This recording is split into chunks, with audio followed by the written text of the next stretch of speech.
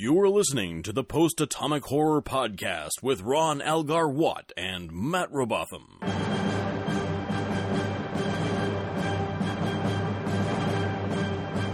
Episode 154, covering Battle Lines and The Storyteller, with Kimberly LaJeunesse.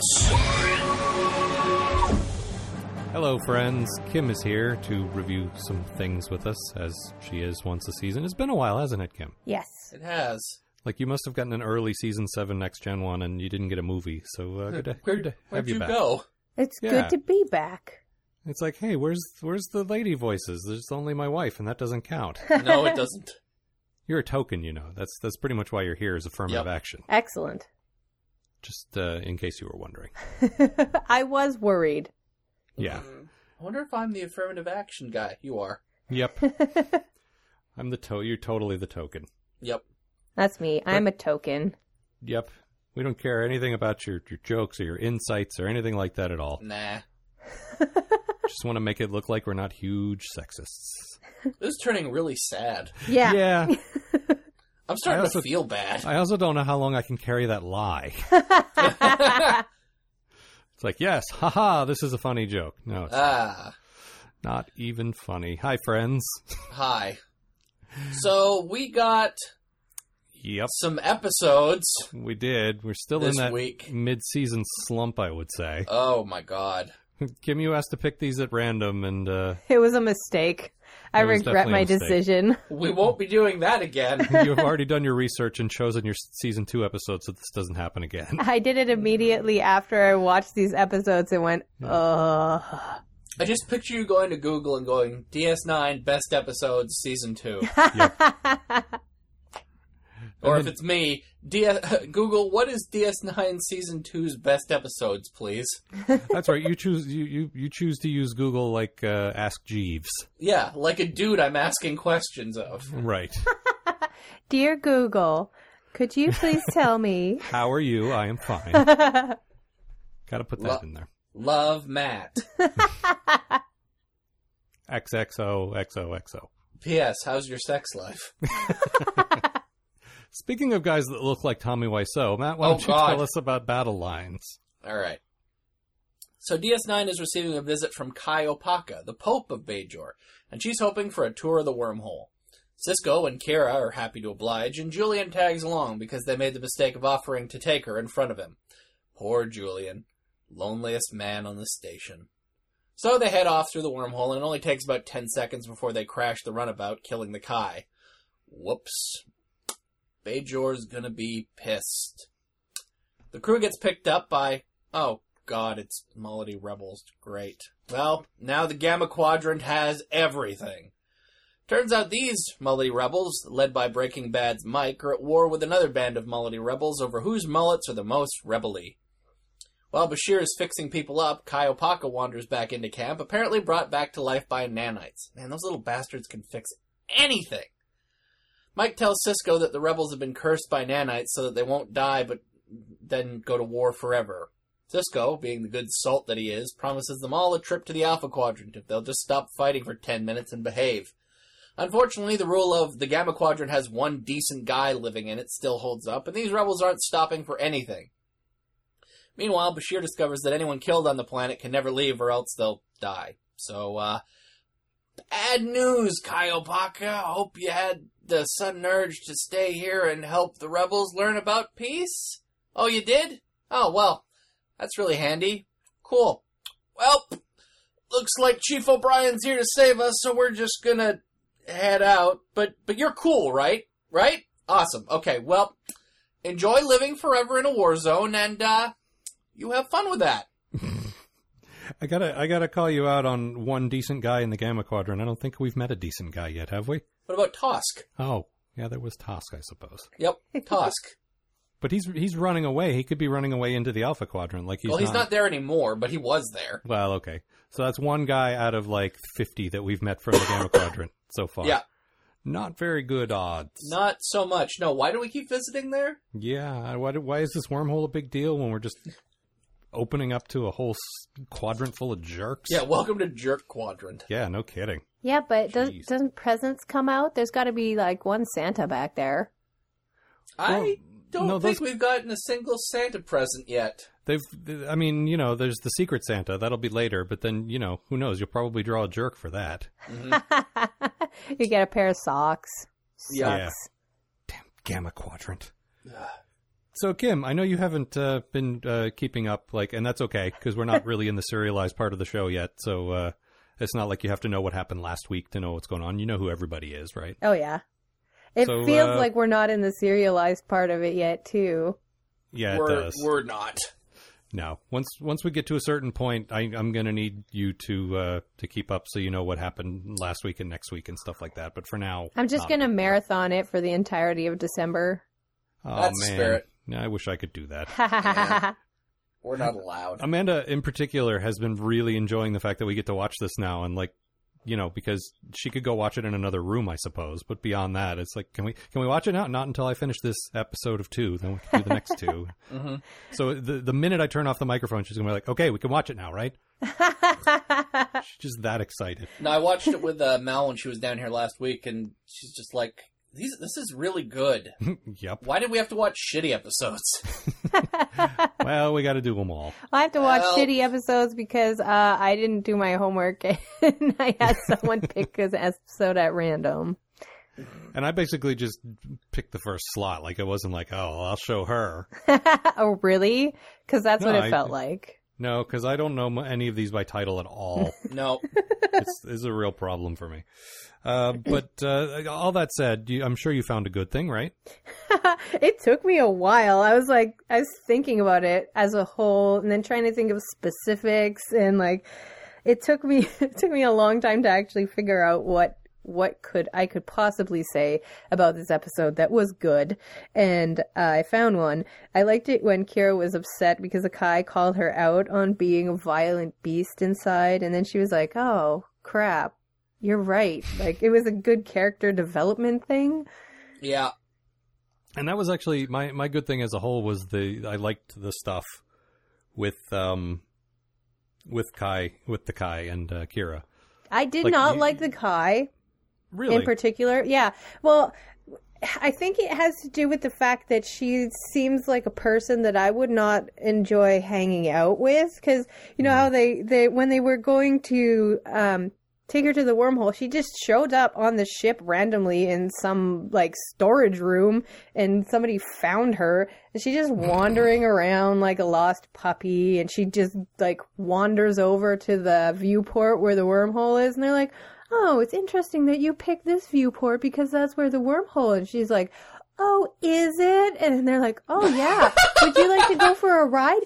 Oh, could I? That would be good. It's not even that. It's well, we'd take you through the wormhole, but there's no ships leaving today. It's like, oh, there aren't? Yeah. See, I liked that. Because all she did was give Cisco a look at that point. Oh, there's no ships, huh? And then, there's a beat, and he says, apparently there is one. Come on, let's go. We could make one if you want. I didn't take it as... I don't want to be trouble. I didn't interpret it as passive-aggressively as you apparently did. I just thought she was a sweet old lady who didn't want to be any trouble to anyone. Maybe I have a problem. It could be on me. Well, I mean, the thing is, not every character is going to be likable to everyone. But I think it was more about her relationship with Kira. Yeah. And you said you had some problems with that, it felt like it kind of came from out of nowhere or something? Yeah, well, they didn't actually interact, as two, characters having a moment together until she'd already, died and been resurrected, and they were having a heart-to-heart later. So I didn't feel the connection with them, and they didn't really establish a real connection between Kira and the Kai. There was connections with Cisco and the Kai, which is understandable, but for Kira to have such feeling and to have nothing really come back from the Kai towards her, it just made it disconnected for me. Well, see, to me that felt like Kira sees her as this huge, this like huge, a celebrity, religious figure, who is also a really good religious figure. She's not just some jerk ass pope. Well, like she Who cares used to be a about her Nazi people. or something. Yeah. We've been trying really hard not to, compare to things that haven't happened yet. We're trying to be fair and judge the show on its own merits. But Matt, I'm guessing it's nigh impossible for you not to remember who comes after her.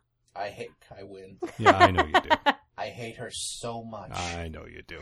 I hate her so much. It's okay, Matt. Do you hate her worse than Aquiel?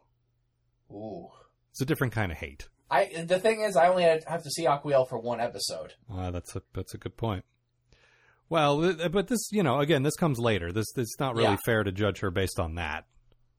No. What are your feelings on her in general, though? I like her. I liked her quite a bit. She seemed like someone who genuinely gave a shit about the Bajoran people. Mm-hmm. She was interested in the station, and even more interested in the wormhole, which is supposed to be this huge deal. And it hasn't officially been revealed that that's where the prophets live yet. No. So that one of the things that surprised me about this one is that it seems like she knows more about what's happening than she should. Well, it was all about prophecy. It was all about she had read a bunch of, prophetic stuff that said she would go to some faraway place or something like that. Which, on the one hand, I hate prophecies in fiction, too. but on the other hand, these are non-linear time aliens who would know what happened in the future. We're just telling people shit. Yeah, I guess. Hey, eventually you're going to go through this hole. I think I like how it ends up working later, but just the establishing stuff at the beginning, I don't like as much. Yeah. Right. And that's where we are right now. Well, the thing is, they haven't cleared up a whole lot of stuff that's probably important at this point. No, the big fact that Cisco is the emissary of the prophets hasn't really been revealed yet. And to me, that's the sort of cornerstone of what makes the Bajoran religious episodes interesting and not just tedious. Yeah. Like, that's so important it's so important that it's hard to forget that it has... it's hard to remember that it hasn't come up yet. Yeah, but I also don't feel like I'm violating our rule about spoiling future episodes because the pilot was called Emissary. Yes. And it was fairly clear that the orbs came from them and that, that they were these mysterious aliens that were watching over Bajor. Like, all that's been established already. Just for some reason, they haven't told anyone yet. So we're in this weird area where we, the audience, know stuff that the characters don't know. Yeah. Why are you keeping that under your hats, guys? Come on. It's probably important. We all basically had the same good thing, though, as it turns out, which is the whole, different aspects of the same thing, which is the whole relationship between the Kai and Kira. Yeah, that's because it was the one very small bright spot in a pretty dirty episode. And I'm just going to go into my bad thing. We travel 50,000 light years and there's still mullety rebels. Come on. And they look like the uber, like the ultimate. Oh, yeah. They've got the greasy long hair and stupid scars and shitty battle. This was used Klingon battle armor. Yeah, that was your bad thing, wasn't it? Just the general look of them? Yep, they look like shit. They look cheap and like shit. And how, Kim, I know you didn't watch Breaking Bad all the way through, but Matt, how surreal was it that was indeed Mike Ehrmantraut from... It wasn't just surreal. The worst part is he was not a very good actor. No, I think they cast him at what he's good at in Breaking Bad because he wasn't much different. No. He's just sort of monotone and gruff. He's like an angry, slow talker. Yeah. Yeah. Listen to me, Walter. But on Breaking Bad, it was because he was this sort of crafty thinker. He was always one step ahead of you, and you just took the reason that he was talking so slowly as he was calculated. Yeah, or like trying to dumb it down so he could communicate effectively. Right. Whereas here, it's just... He's talking slow because he got hit in the brain with an axe. Like, repeatedly. every day, forever. And we were looking through Memory Alpha just before we started, and it turns out that axe was a tool handle and a piece of cardboard. I have crappy quality on because I'm watching it on Netflix on like Wi-Fi or whatever, so the quality is not good, but it still looked like garbage. Yep. Well, these, in fairness to Netflix and any other streaming service, the actual DVDs of the show don't look that great. Like, no, they don't do a very good job of cleaning this show up. No, and I wish they would do them in HD for Blu-ray, but as it stands, everything I know says that they're not doing the show or Voyager at all. Yeah. Well, that's depressing. Yeah. Well, it takes a ton of work, and I think as far as popular series go, people love the original series of Next Gen, and the other two were just kind of like, eh.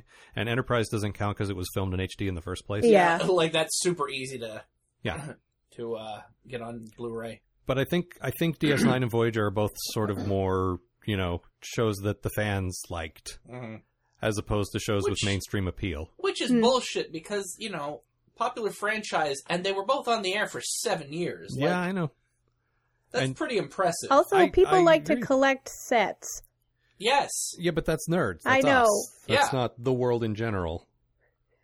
I think they probably can't justify the cost because neither show was nearly as popular as the other two. Fucking dumb. And also, it's awesome. Also, it's taken like a year for each next gen season set to come out. I think they're only on season 4 or something now. Yeah, you're right. So it's going to take a while for those to even be all out. Because they started, they started putting those out just before we started doing TNG, right? I think so. I don't Because remember. we watched the first episode on your... oh, that's right, we did. On your, what do you call it, disc? Yeah, the sample disc they had. Yeah. That's true. I forgot about that. Let's see. Yeah. We're not really talking about the episode much. It just No. That's because this episode's a fucking bucket of turds. Actually, that's my you know bad thing. Well, go ahead. Tell us all about that. This episode was so boring. What happened? Nothing. What got resolved? Nothing. They lost the Kai. It was like, oh, hey. She showed up and was like, hey, guys, I need you to do a thing. Okay, off we go. Oops, the thing that I need to do is come here and die. Oh, no. Well, okay, bye then. War forever for you. And we lost a runabout. Yeah. Those things are expensive, man. What a pain in the butt. This episode was a pain in the butt for everyone involved. That's the thing. Like, it wasn't one of the. It wasn't a remarkably bad episode. It was just one of the. It was just a turd. Yeah. But we've said this before. A bad DS9 episode is still a little better than a bad Next Gen episode because they still do that nice little character development thing. Yeah, at least it has that going for it because it does not have anything else going for it. It's just. Did you guys know war is bad? Yeah, no, war and vengeance are bad. No way. Like, I had no idea. Keeping violence within your certainly heart is not good? Huh. No, that leads to ulcers, I've read. Well, we can hopefully hope that this has some effect on Kira, like in the long term. Like maybe she'll dial it down a bit. Yeah, that would be nice. Because I like do like the every character, scene but she was in, she needed to take it down like 1.5 notches, and it would have been And not just- so much better. not just her being angry either, but also when she's crying when the Kai dies. Yeah, like Oh when my she's God, she crying, loses when it she's like happy. crazy. Flailing her arms around. See, this is what I was talking about back when the first episode came out, and I said she was like a weird little bulldog. Yeah. She's like, ah. There's a dial, there's a setting that's on like 8, and it needs Yep. to go down to like 6 or 5. Okay, I want to we go need with the Kira on, bulldog like, a metaphor 3. for a second. It's like when you have a bulldog and it's still a puppy and it's like, rah, rah, rah, rah, rah, and then it ages like a couple years and it just like gets a little bit more like chill. Yeah, she exactly. needs to mellow out. And we've seen ahead, She we know that she will. will. Yeah. And it's frustrating between that and then seeing Dax just being kind of plain and boring. Yeah. Yeah. It's been a little frustrating to see 2 of the best characters on the show just not being Yeah. what they're going to be. Like, the words bland and Dax should not go together. No, but here right we are. now, The sliders are off. It's okay. They'll just Yeah. readjust. Slider. I was just thinking of the show Sliders when you said that. Why would you ever think of that show? That's what we're doing after Star Trek. Oh, God. Please We're gonna don't. do We're gonna do Sliders, Farscape, and Stargate. You know what? Sequest. I think I'm going to be Sequest via busy the that Ethical Fund. day. That day when we do all that's of those 6 shows. Yeah. years. Yeah.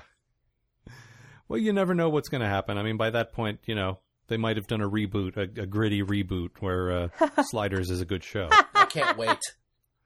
We are going to get mail, you guys. You know that? We're going to get tweets and mail about how Sliders is a great show and we're all stupid. Oh no, Good. not the Sliders fan base. Not the Sliders fan. Oh, no. That's mean.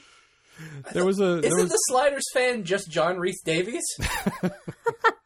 No, he had to move on. And even he got mad and left after 2 years. Yeah. I know a lot about Sliders. Apparently you do. I just remember that that's Sala from the Indiana Jones movies. Yep. I just remember changing the channel. I think we all remember that. I just remember Sliders. We now return to Sliders. All right, well, let's see what Frasier's up to. Yep.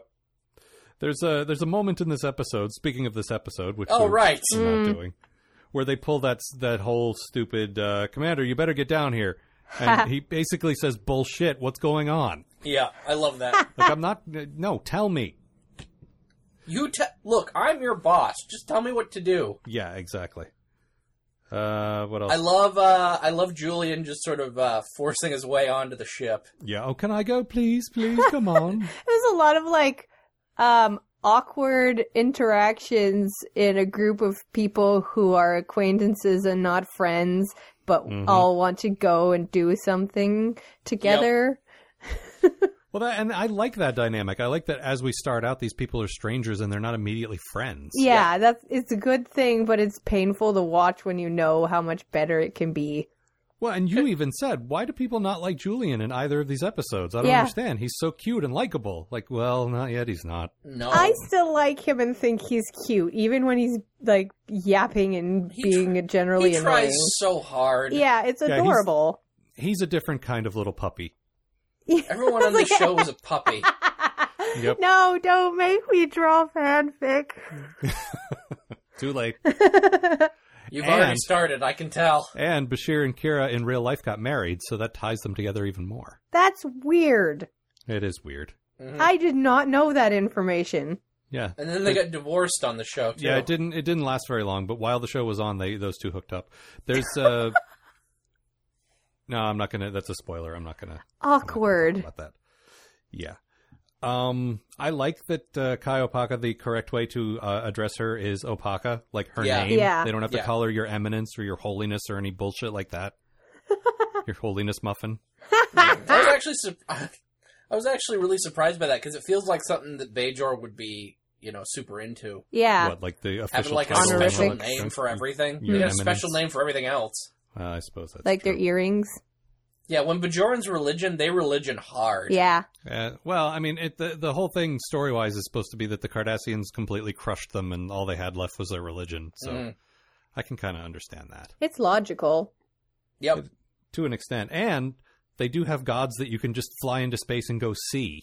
Well, yeah, they but don't know they're that there yet. Well, okay, but they have the orbs, which are actual physical things that came from the gods that you can actually prove exist because there they are. Yep. So there's that. Let's see. We had a moment where... Oh, go ahead. Oh, this was weird. Like, I never noticed this before. There's only, like, a little over 100 planets in the Federation. Yeah, that sounds about right. They That's a lot of mentioned that in planets. this, and I thought it was so much bigger than that. Really? Well, they're I spaced thought it out was really at least far. a few hundred. I guess that's true. Yeah, in the original series, I think it was only like a dozen or something. Yeah. Really? Yeah. Man, how did I miss that? I believe so, but I could be wrong about that one. I don't know. It's just space is really big and busy in Star Trek. I figured the Federation probably had more guys than that. It Yeah, only but looks busy because you don't see like the 4,000 years of driving to the new place. Yeah, that's exactly. true. But one of the main things about this show is preparing Bajor to join the Federation. It takes a while. Like that process, they don't just say, "All right, you're in." Like anymore. They want to, they want to make sure that you're cool, that you're cool enough for the club. Yeah, and that takes time. Got to ask you some questions, like how do you kill Wolfman? Yeah, exactly. And doesn't the answer kick him in the nards? Yes. Okay. That usually does the trick quite nicely, I found. Oh. O'Brien actually solved something by saying... By kicking it in the nards. By kicking it in the nards. And something bad happens.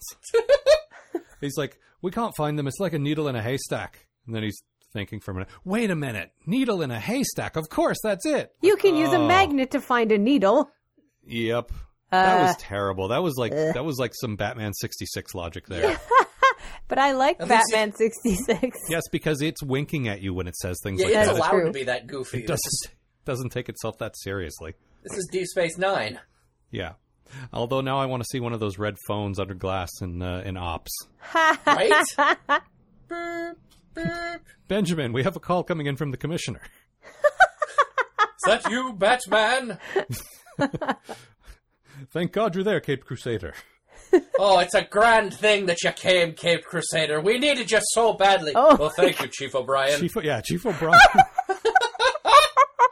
It was our friend Chief Brian. O'Hara, meet Chief O'Brien. Our friend Brian, who's a regular guest on the show, was saying that in the Nolan Batman movies, it would be great to have Cole Meany as Chief O'Brien. Oh my That God, would have been yes! awesome. Or Chief O'Hara, rather. Yeah. I'm delighted by that idea. You can make him the serious police chief, just Yeah. with an Irish accent.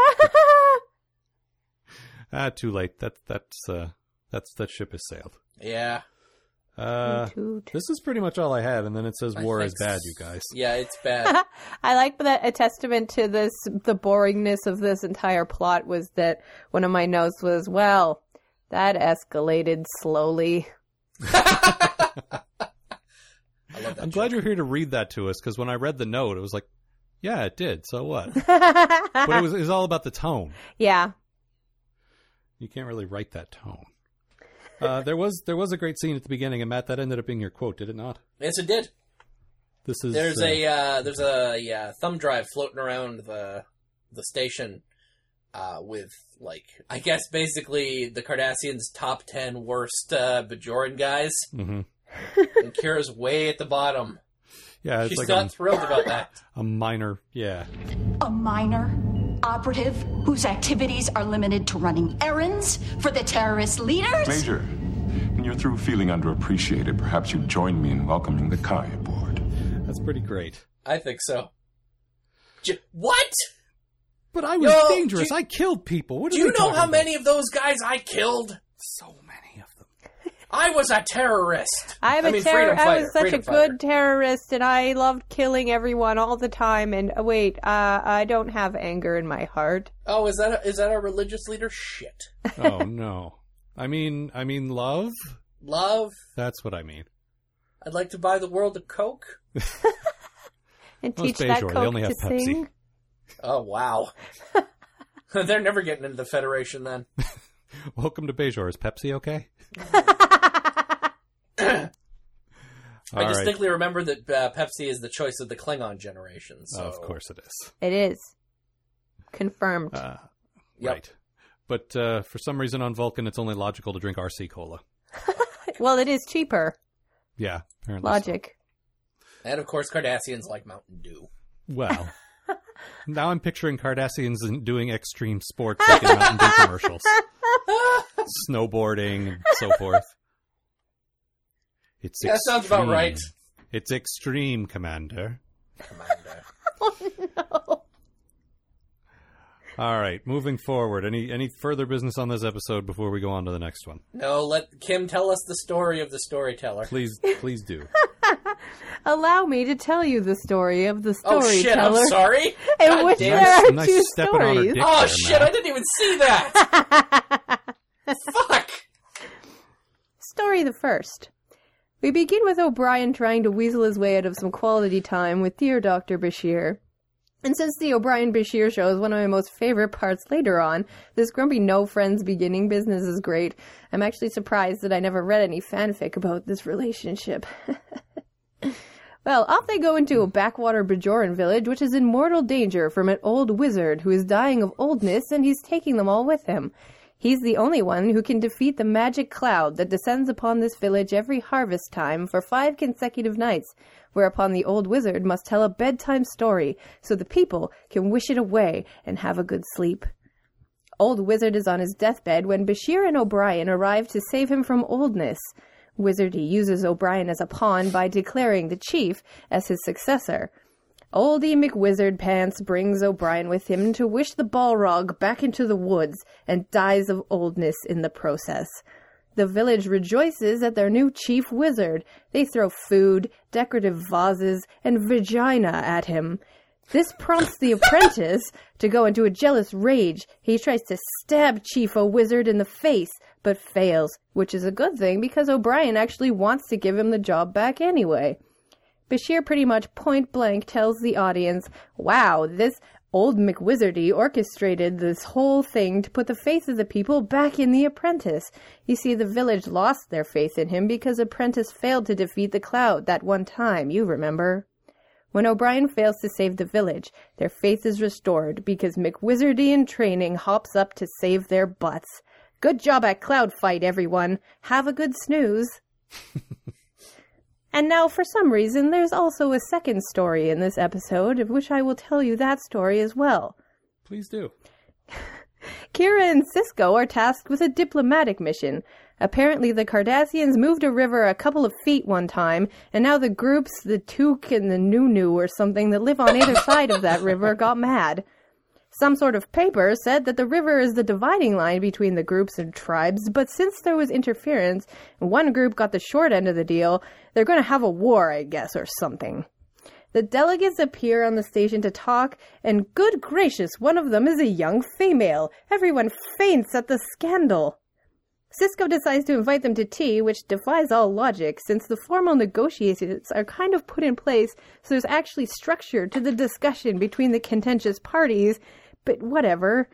It gives us a chance to have Quark get a bubble young baby girl drink thrown in his face, because the young female leader of the faction is not a little girl, dang it, boo-hoo! She storms off in a super grown-up temper tantrum. Nog falls in love with her immediately on sight because he's apparently never seen a female in his entire life. The young girl interacts with the kids her own age, and they get caught by Odo because they're engaging in shenanigans. And she cries because she doesn't have parents anymore, and then uses the Ferengi rule of acquisition number 9 that Nog told her to maybe solve her problems with the other tribe's leader, who is a fat old guy, just like God intended. If anyone can tell me how these two plots are supposed to fit together thematically, I will give you a cookie. If you can tell me why you decided at the last minute to switch from a ruckus to shenanigans, I'll give you 2 cookies. Well, you see, it's because shenanigans sounds more fun when I say it out loud. Well, I disagree. I think a ruckus, a loud horsing off is probably better. I think they're both equally good. I follow along with you in your summary here, and like, wait a minute, that's not what she wrote. This isn't a ruckus. She's going off script. I did it specifically to torture you. Oh, well, it didn't work. Damn it. Nothing I do works. Now I owe you 2 cookies. There's still Also, a cookie up for grabs, I mean. The 2 plots are linked because of the human equation. That's always the answer. Well, that's bullshit, equation. and I don't accept it. All right. No cookie for you. That's fine. I don't really like cookies anyway. What do you think of that? I will give you 3 cookies if you tell me how many times the word wizard appears in the first paragraph. A lot. I like pretending he's a wizard. He was such a wizard! I mean, he stood on a rock with the wind blowing his wizardly beard around, proclaiming things and shaking his fist at the sky. You can't get much more wizardy than that. No, that dude was a wizard. I suppose he was. I'm just going to jump to my good thing, mostly because this is something we started talking about in the previous episode. I love how most of these people just don't like each other yet. Like you were saying, they just started working together. They don't really have relationships yet. And I like that. I like that they're giving themselves room to grow because especially Bashir and O'Brien. Mm-hmm. They Even grow ignoring so much. the fact, yeah, we know they're going to be friends, and that's a bit of a spoiler, I guess, whatever. But it's weird for us who have seen ahead to think, these two never liked each other, like at the beginning. It's just, it's very strange. But even ignoring that, it feels just more natural. Yeah. He would be annoyed at first. The thing is, when TNG started, we had a show that nobody really thought was gonna work. Right. Right. So they couldn't really play the long game on that. No, they couldn't play the long con on that. And also they had Gene, who doesn't believe in conflict, good storytelling. So conflict, the cornerstone of good drama. Yeah. But here, I assume they knew they were going to have at least a couple of years. Right. So, they could sort of give themselves room to tell these longer, more good stories. Right. Do you think they intended to make them the very best of friends from the beginning? Or is that something that evolved with the writers? I think it evolved with the writers when they sort of realized how good their chemistry was. Yeah, the actors? Yep. Yeah. That's usually how those things tend to happen, but I don't actually know in this case. I feel like the plan was maybe to have them start off as just not getting along. Well, when you look at it on paper, you get the young, cocky officer and then the older, working class kind of guy, and I mean, they're obviously not going to like each other at first. Although Bashir wants him desperately to like him. He wants everyone to like him. Yeah, yeah, but Bashir's one of those guys. Yeah. Oh, can I come along, please? Why don't you like me? I'm so wonderful. Oh, delight. Have I told you how smart I am? We've had Willikins, tell him how smart I am. He's very smart, sir. we've had a special request to make Bashir sound more like Nick more often. Really? I think I can make that happen. I like that too. Well, you definitely get the enthusiasm there. It's true. You definitely get the... although Nick, I don't think, really cares if anyone likes him. Why wouldn't anyone like me? I'm a lovable I'm a rogue. lovable chap. But no, I do like there's a whole exchange about like when they're on their way to Bajor, where he's like, Chief, why do I annoy you? Why I would love you that say he asked that question. Yeah.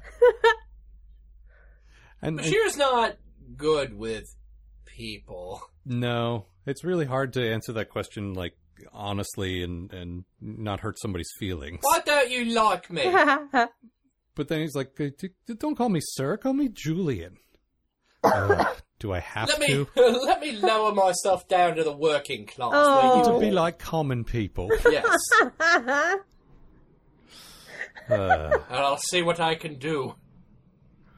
And I love that whenever he says Julian, it's like he's saying shithead. Yep. Yes, no, you don't annoy me at all, shithead. Julian combined with go fuck yourself. Yep. Kim, what was your good thing? I had a hard time finding a good thing in this episode too. I like O'Brien. I like it when Well, he's that on the doesn't screen count. and acting. That's totally a cop-out, so I put another thing. Okay, I was going to say, that doesn't count because we all like O'Brien I know. all the But time. liking O'Brien is Picard is a good actor of Deep Space Nine. Right. It's like, no kidding. So my other good thing is that I liked it when Jake was like explaining to the young female that Odo lives in a bucket. Just the line "Odo lives in a bucket" makes me laugh. He literally does live in a bucket, but it does sound funny when you say it. He doesn't live in a bucket. He lives on Deep Space Nine. In a bucket. He sleeps in a bucket. Oh, well, excuse the hell out of me. Yeah. Is it actually like sleeping? Because I'm confused now. Yeah, he sleeps in a bucket. Yeah, he just like literally goes has there to go to bed, right, and relax. Yeah, he has to revert back to his liquid state every so often. And, Otherwise, he gets sick. Right. It's like taking off a tight pair of pants. He just takes his pants off and slides into a bucket. Yeah. Yeah. And he makes pleasant. that noise. Yeah. No, I looked this episode up on Memory Alpha, and one of the continuity entries was first appearance of Odo's bucket. Aww. I love Memory Alpha. Yep. And for those of you who've never used Memory Alpha, you should go there and type in the word chair. Because there is a 20-paragraph dissertation on chairs in Star Trek that is just delightful. And why and how they exist. Yeah, somebody shared this with me on Tumblr some time ago, and it's just cracked me the hell up. Oh, and Isn't while that we're on the topic, Post-Atomic Horror Tumblr? Why, yes, it is. Indeed it is. postatomichorror.tumblr.com. for all your Star Trek news, reviews, and interviews. None of that is true. No, just reblogs of other things we saw that were funny. Yeah. No, as long as we're on the topic of Memory Alpha, if one of you guys could tell me which one of you went onto the Odo entry on Memory Alpha and put in Quark Yeah, under notable as one of his quotes, please tell me. I'll give you the cookie. I'm really impressed. That cookie's still up for grabs. Well, Brian's edit of the Enterprise is garbage, I believe, is still there, Yep. which is fantastic. We appear to have strayed from the subject again. I wonder why. What was your good thing? On the topic of Odo's bucket, I'm not a big fan of Nog's antics, but sneaking into Odo's office, stealing his bucket, filling it with oatmeal from the replicator, and then dumping it on Jake and acting like he dumped sleeping Odo on him, that's pretty funny. Yeah, that was pretty fun. I actually like Odo and, Nog and Jake just acting like kids. Mostly because the last kid we had in Star Trek was Wesley, who acted nothing like a kid. Well, the thing is, Wesley didn't have any friends, you know? Yeah. All of his friends were grown-up dorks. Right. So, everything he did was just more awkward just by the fact that he didn't have anyone to play off of, you know? Right. Say what you will about Jake and Nog, but they play off each other well. They do, and they act exactly... I think Jake's supposed to be like 14. They act about like I remember acting at that age, which is incredibly stupid. Kind of an awkward asshole. Yeah, you're breaking into the security office. Why? I don't know, because I can. Yeah. It's just one of those things. Why do I light fires? I don't know. It's fun. Yeah. It seems stupid. Yes, incredibly stupid. Which is appropriate because kids are stupid. Right. They really are. What's that about? The nice thing about this show being 7 years is you get to watch Jake grow up from being stupid to being insufferable in other ways. And we'll get to that in due time. Yes. I think it's like a testament to the evolution of Star Trek, the television show as like a whole, that they can have children acting like stupid idiots now. Like before, when you have the children on the Enterprise, they're all just like, I'm a space child, ho ho. And this is like, I'm an actual child who's doing stupid things. Yeah, I definitely... Well, I think overall the difference between the two series is that. I think people just act more sort of realistically grounded, down-to-earth kind of people. People are more relaxed on Deep Space Nine. Yeah, and yet at the same time more tense. Yeah. Because they hate each other. Mm-hmm. Which I kind of like. I don't know, the fact that these people, again, start out hating each other and gradually grow to like each other in some regard. It feels more, love and respect each other. It feels more like an actual family instead of on Next Gen when they kept telling us these people were family and we just didn't quite buy it. Yeah, I don't buy it. Sorry. We are a family whose father doesn't want to actually be with us. Right. I think it might be more because of the setting. Like on the Enterprise, most of the character stuff happens with just the bridge crew isolated from everybody except for the extras who are like there for pieces. 1 week and then But on Deep Space Nine, it's like they all live together in the same apartment complex, so they have a closer relationship. Yeah, and we've already started filling out the extended cast with characters like Garrick and Rom. And who else? There's been I guess Nog isn't really Khan and Boomhauer. But yeah, it feels more like these. You come to work every day, you see the same person every day. Well, you're gonna have to get along with them, I guess. Yeah. Or at least hate him in interesting ways. Yeah. Let's talk a bit more about the planet and the whole trials of O'Brien. The dumbasses that live in this stupid village. Yeah, Kim, I just want to lead into your bad thing here. Okay. Well, it's like they just arrive on this planet of people who have this problem, and the problem is stupid, and the people are stupid about it, and it's just boring, and nothing. There's nothing that I care about happening. Mm-hmm. Yeah, like I'm interested in the fact that Chief O'Brien is having kind of a hard time. Yeah, it's interesting to watch him suffer, as we'll see in future seasons. But yes.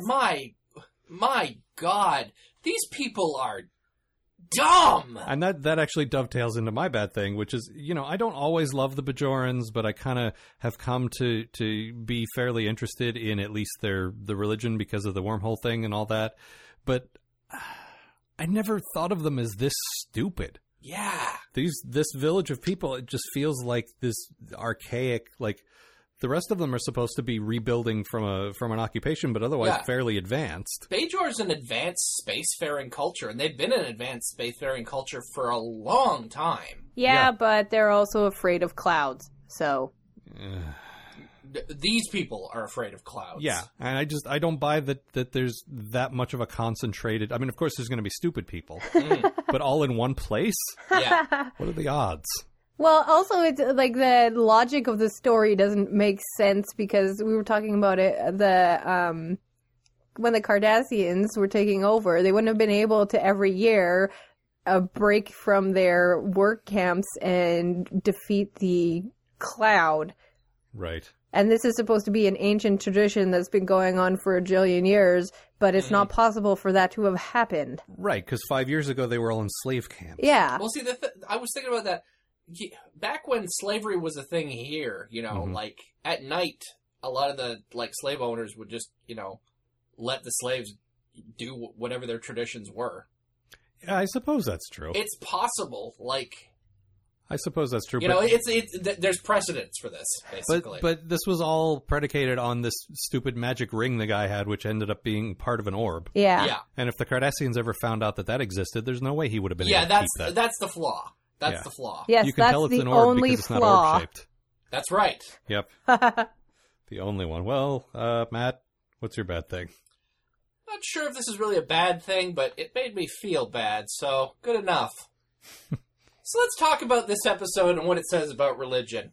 Oh, What it says is that with enough faith and, of course, some guidance from an old white dude who's been given the privilege by other old white dudes and who, by the way, would be more than happy to accept your gifts of women and riches and stuff to put on his chair, we, the village, can defeat the scary sky monster that comes down from heaven to shoot cloud wads at our bridges. It brings us together, it unites us as a prosperous people, and it's completely, utterly fake bullshit, and the guy in charge knows it is. But it's easier than fixing it, and also he'd lose out on his sweet meal ticket.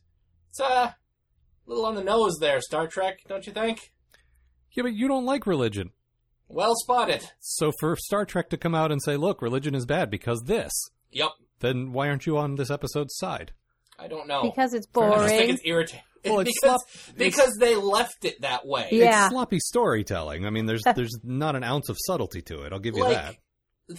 They don't solve the problem and are all like, people have been lying to you forever. Yeah, they're just like, well, we're gonna, you guys seem to be doing all right.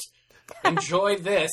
That was the least satisfying thing of all about this episode is that everything goes back to the way it was and these people are still ignorant. Yeah. Like, shouldn't you, learn something? Yeah, Maybe. there should have been a point where O'Brien couldn't tell the story, and then he stops and tells them that it's all a sham, and then the thing just disappears. Yeah. And that their belief in themselves as a people Right. Should be what Vanishes the unites thing. them. Yeah. for the last time. Yeah, well, that would be the Kirk way to do it, is Yeah. you ruin their society, and then you go back home. Yeah.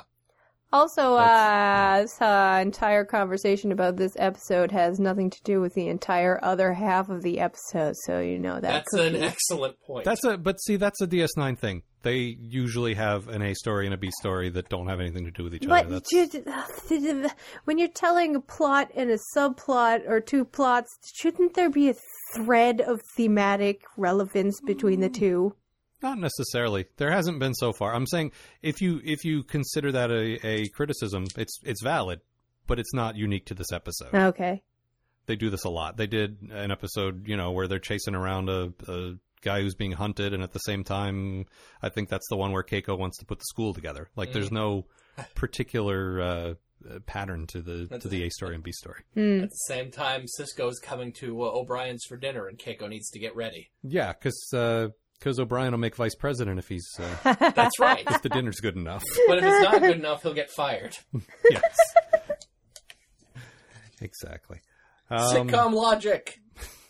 I brought this one up on Netflix, and it's the description starts 2 rival Bajoran factions. It's like, oh no. And that I didn't even mind that subplot. I didn't mind Jake and Nog being goofy and the girl. Although I suppose we should talk about the girl because I think that really bugged you, Kim. Yeah, well, it's just early 90s, small female can't do the thing, and I got mad about it because I live in the 2013, and that kind of shit doesn't fly as well. No.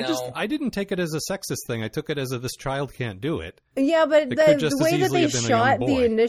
the initial shot of her, they were on a down shot and made her look tall, and she didn't seem like I am a small child to me until she was next to Jake and Nog. And then it was Yeah. oh, okay, I kind of get it now. And she's she needs a father figure. But the initial impact of that was a girl?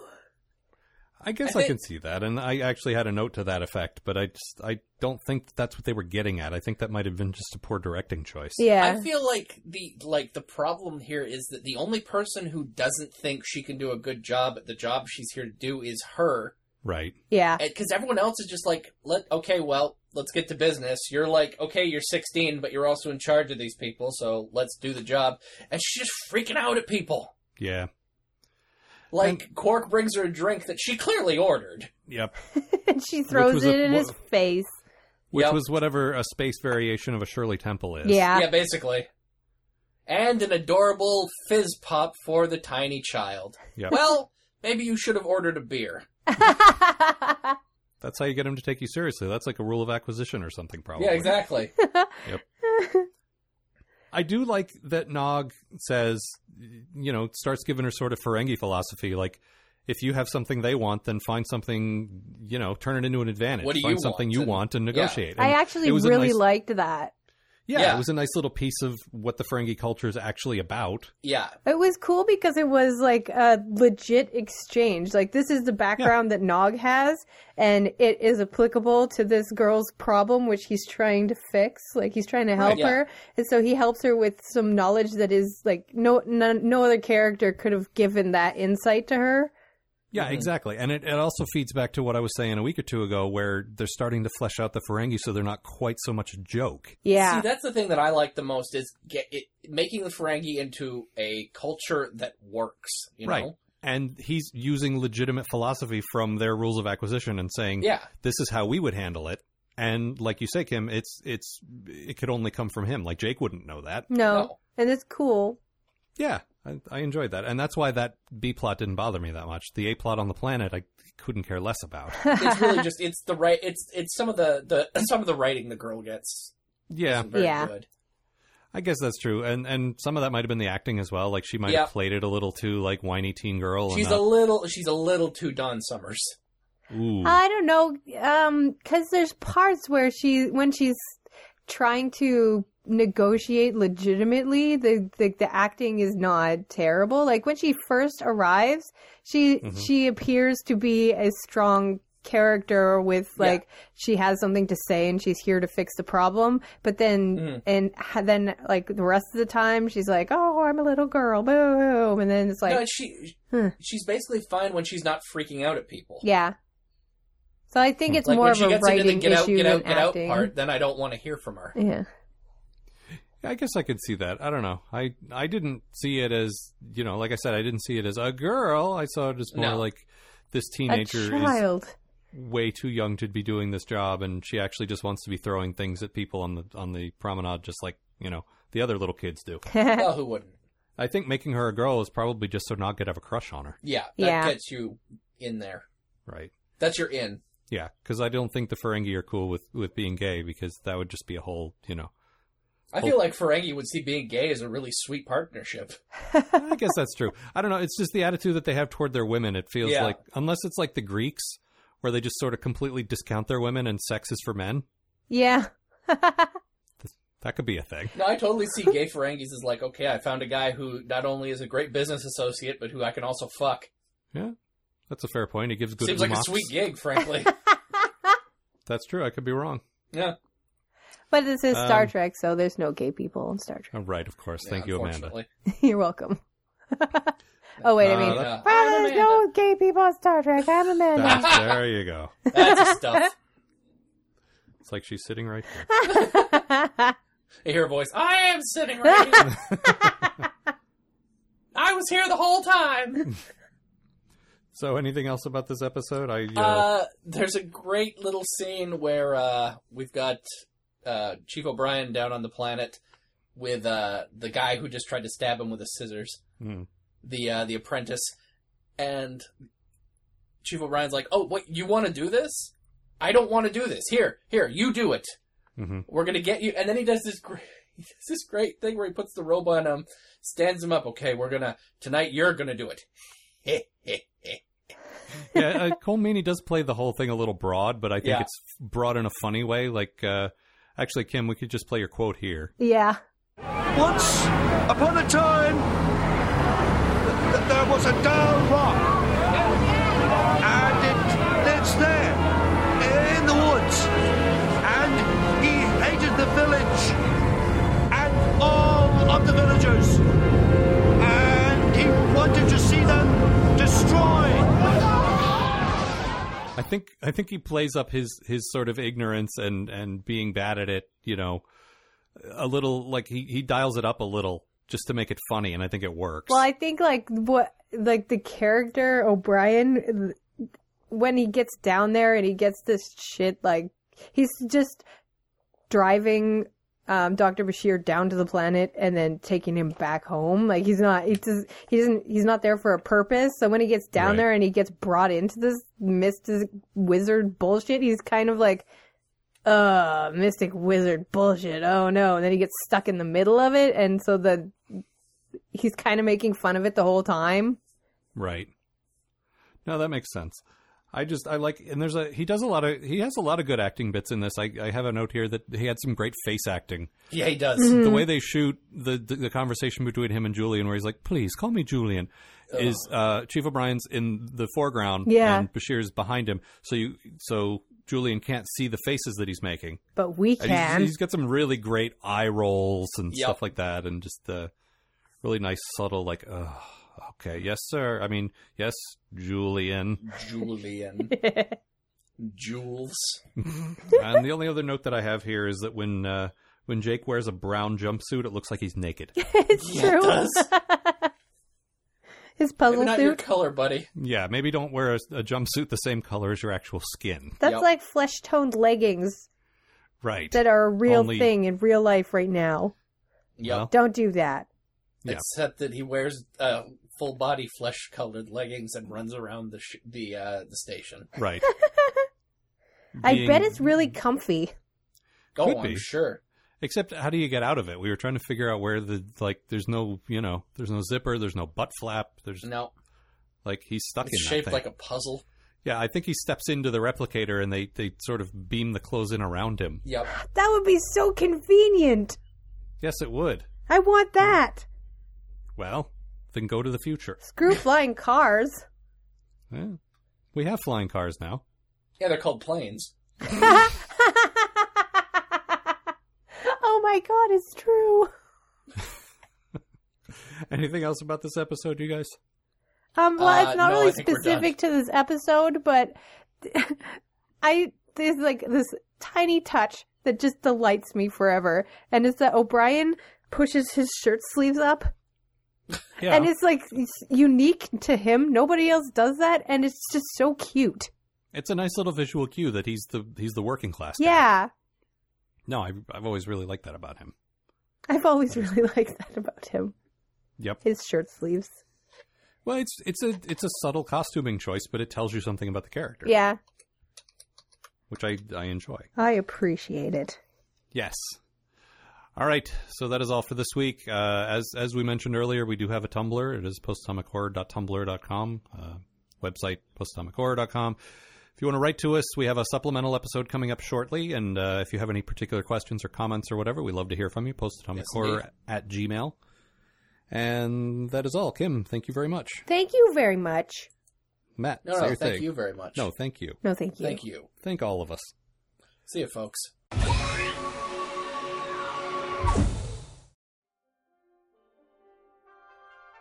The Post-Atomic Horror Podcast is a co-production of Ron Algar Watt and Matt Robotham. Copyright 2013. Please don't sue us. We're just doing this for fun.